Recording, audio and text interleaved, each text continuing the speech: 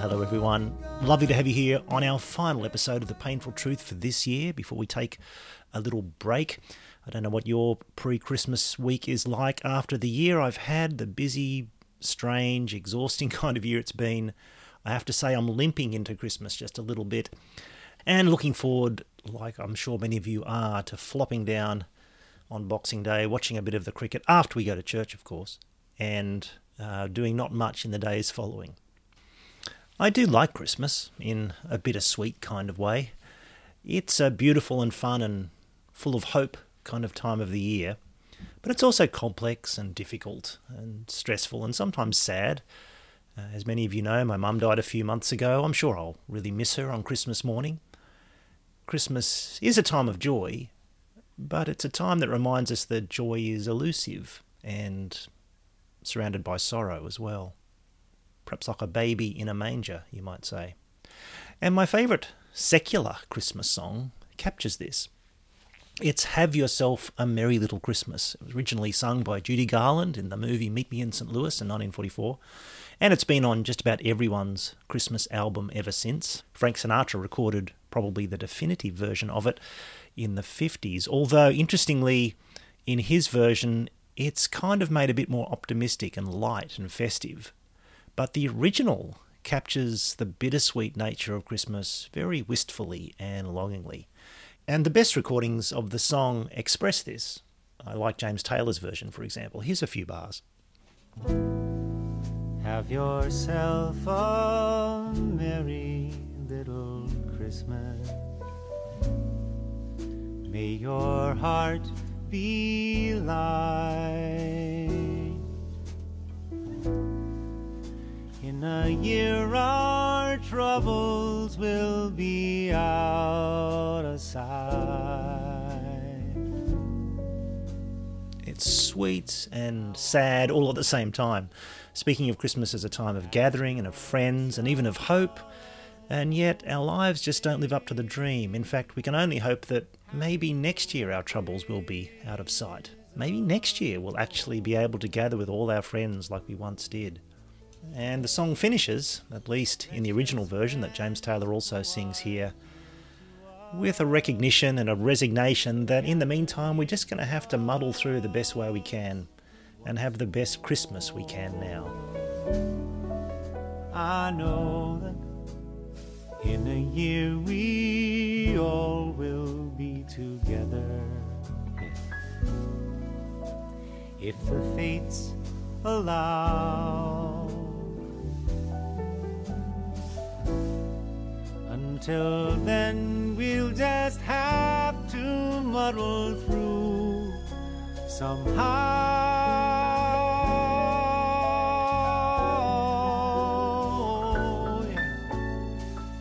Have ourselves a merry little Christmas now.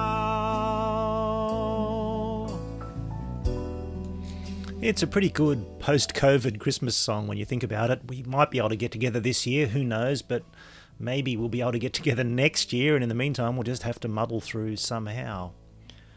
But of course, the best Christmas carols, Christmas hymns, reflect these realities much better, much clearer. That is, that the joy of God becoming man at Christmas that we celebrate, the reason it's such great news and is so joyful is because man was in such a desperate state. And the best carols reflect this. Hark the Herald Angels, of course, talks about peace on earth and mercy mild, God and sinners reconciled.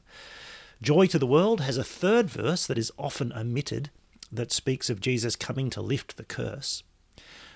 But my favourite Christmas hymn, one that's hardly ever sung these days, expresses it even better.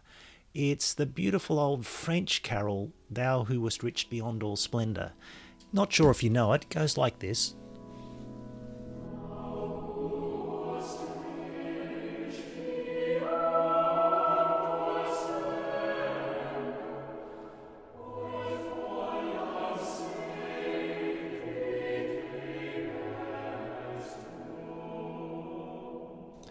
It's the King's College Cambridge Choir, and the words are a little hard to follow sometimes in those choral versions. The first two verses go like this.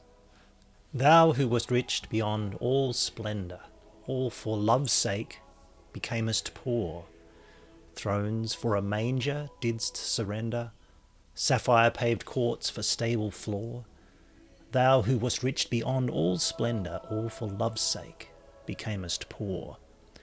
Thou who art God beyond all praising, all for love's sake becamest man. Stooping so low, but sinners raising heavenward by thine eternal plan. Thou who art God beyond all praising, all for love's sake becamest man.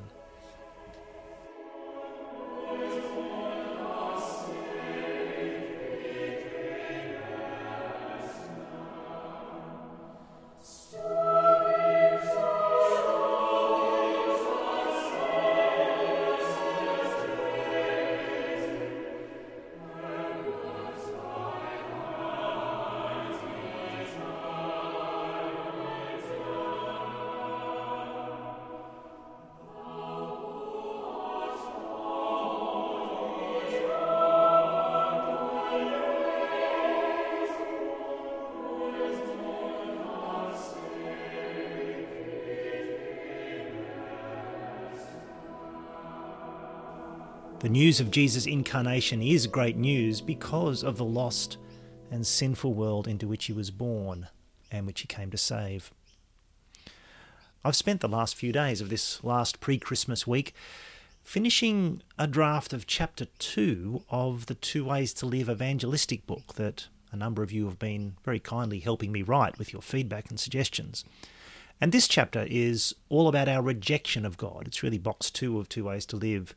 It's about our rebellion against our Maker and Ruler and all the damage we do to ourselves and each other and the world as a result. I'm about to read that final 800 words or so of that second chapter. It's the part that those of you who are partners and subscribers have been waiting on that I didn't send out last week. It's certainly not the happiest tinsel-covered subject for an end-of-year meditation, but then again, maybe it is the perfect pre-Christmas reading. A picture of the black night of Christmas Eve, if we can put it like that, into which the light of the world was born. Well, here it is, chapter 2 of the Two Ways to Live evangelistic book. This chapter is called The Human Problem, and the first 2/3 of it that have already been sent out to partners and subscribers, that first part sets out the basic nature of our rebellion against God, how we turn from him to go our own way and reject him as our ruler. So I've already kind of spelt out the basic and essential nature of sin, and this last part digs into the consequences for our lives. When we reject God, we attack the foundations of everything that is true and good and beautiful in the world. We embrace that first lie, and then all the other lies and follies and consequences start to compound. We see this played out in so many ways in our own lives and in our broader culture. In our personal lives, perhaps the most significant consequence of our declaration of independence from God is how hard we find it to be interdependent with each other. Once I've decided that I'm the centre of my world, not God, that puts me in an odd position with respect to you. We're no longer on the same level, both of us creatures of God, both made in his image, both taking our cue from him as to how we're to treat each other as fellow creatures. Now I'm the little God in charge of my own self and my own world, and when I encounter you, I find another little God who also thinks they are the most important person in their world. And then I find that there isn't room in our relationship for two little gods. One of us has to prevail. The self-interest, in other words, that comes so naturally to us makes all relationships difficult. We're alienated in some way from each other. And we're also alienated from the world itself.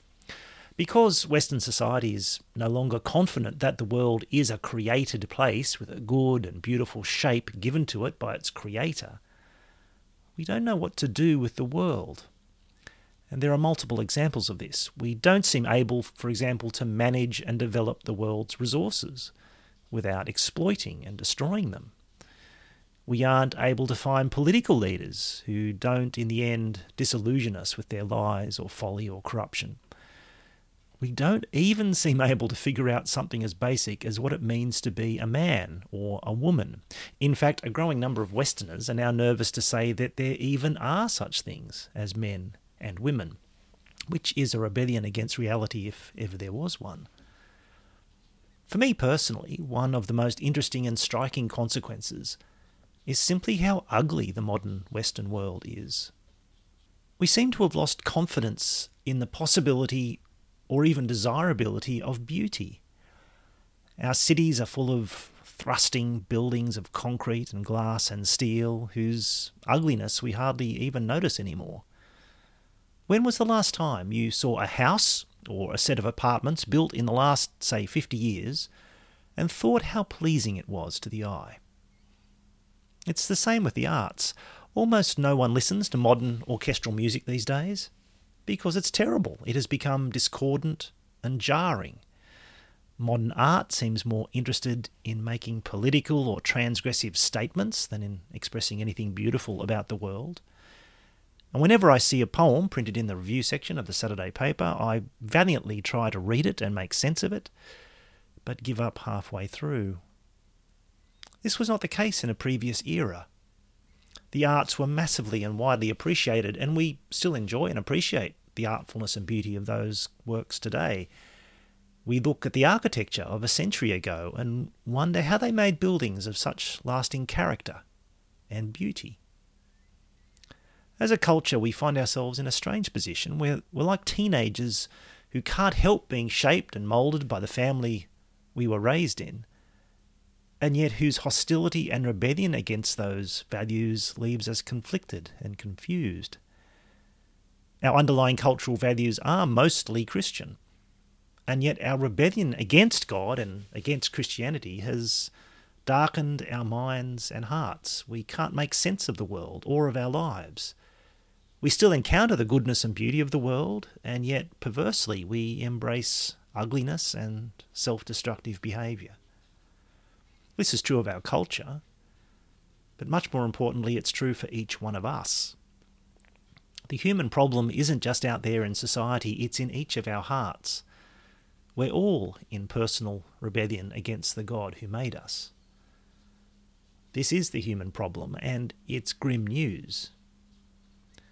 But this grim news is a vital part of the backstory to the incredible news or gospel about Jesus. If the news about Jesus was a movie, we're still in that middle part of the story where things are getting worse and more complicated. But good news is coming. A resolution is coming. But to understand and appreciate it, there's one more piece of sober news to wrap our minds and hearts around, and it's about God. We've talked a lot in this chapter about our attitude to God, our rebellion against him, and all the consequences that flow from that. But what is God's attitude to our rebellion? Well, that's the end of chapter 2, and as always, I'd love your thoughts on it. Please just send me an email to tonyjpayne@me.com with any thoughts or ideas or suggestions. And to finish, I'd really just like to thank you all once again for your partnership and fellowship over this past 12 months, whether you're on the free list of The Painful Truth or whether you're one of the partners or subscribers. It's been a real joy to be able to sit down each week and write something for you and record this podcast. I do hope and pray that you've found it beneficial. And now, as we take a little break, perhaps a little break that we all need, I pray that God gives you a restful and refreshing Christmas. I'll be back in touch in the second week of January or so. And in the meantime, I'm Tony Payne. Bye for now. Have ourselves a merry little Christmas now.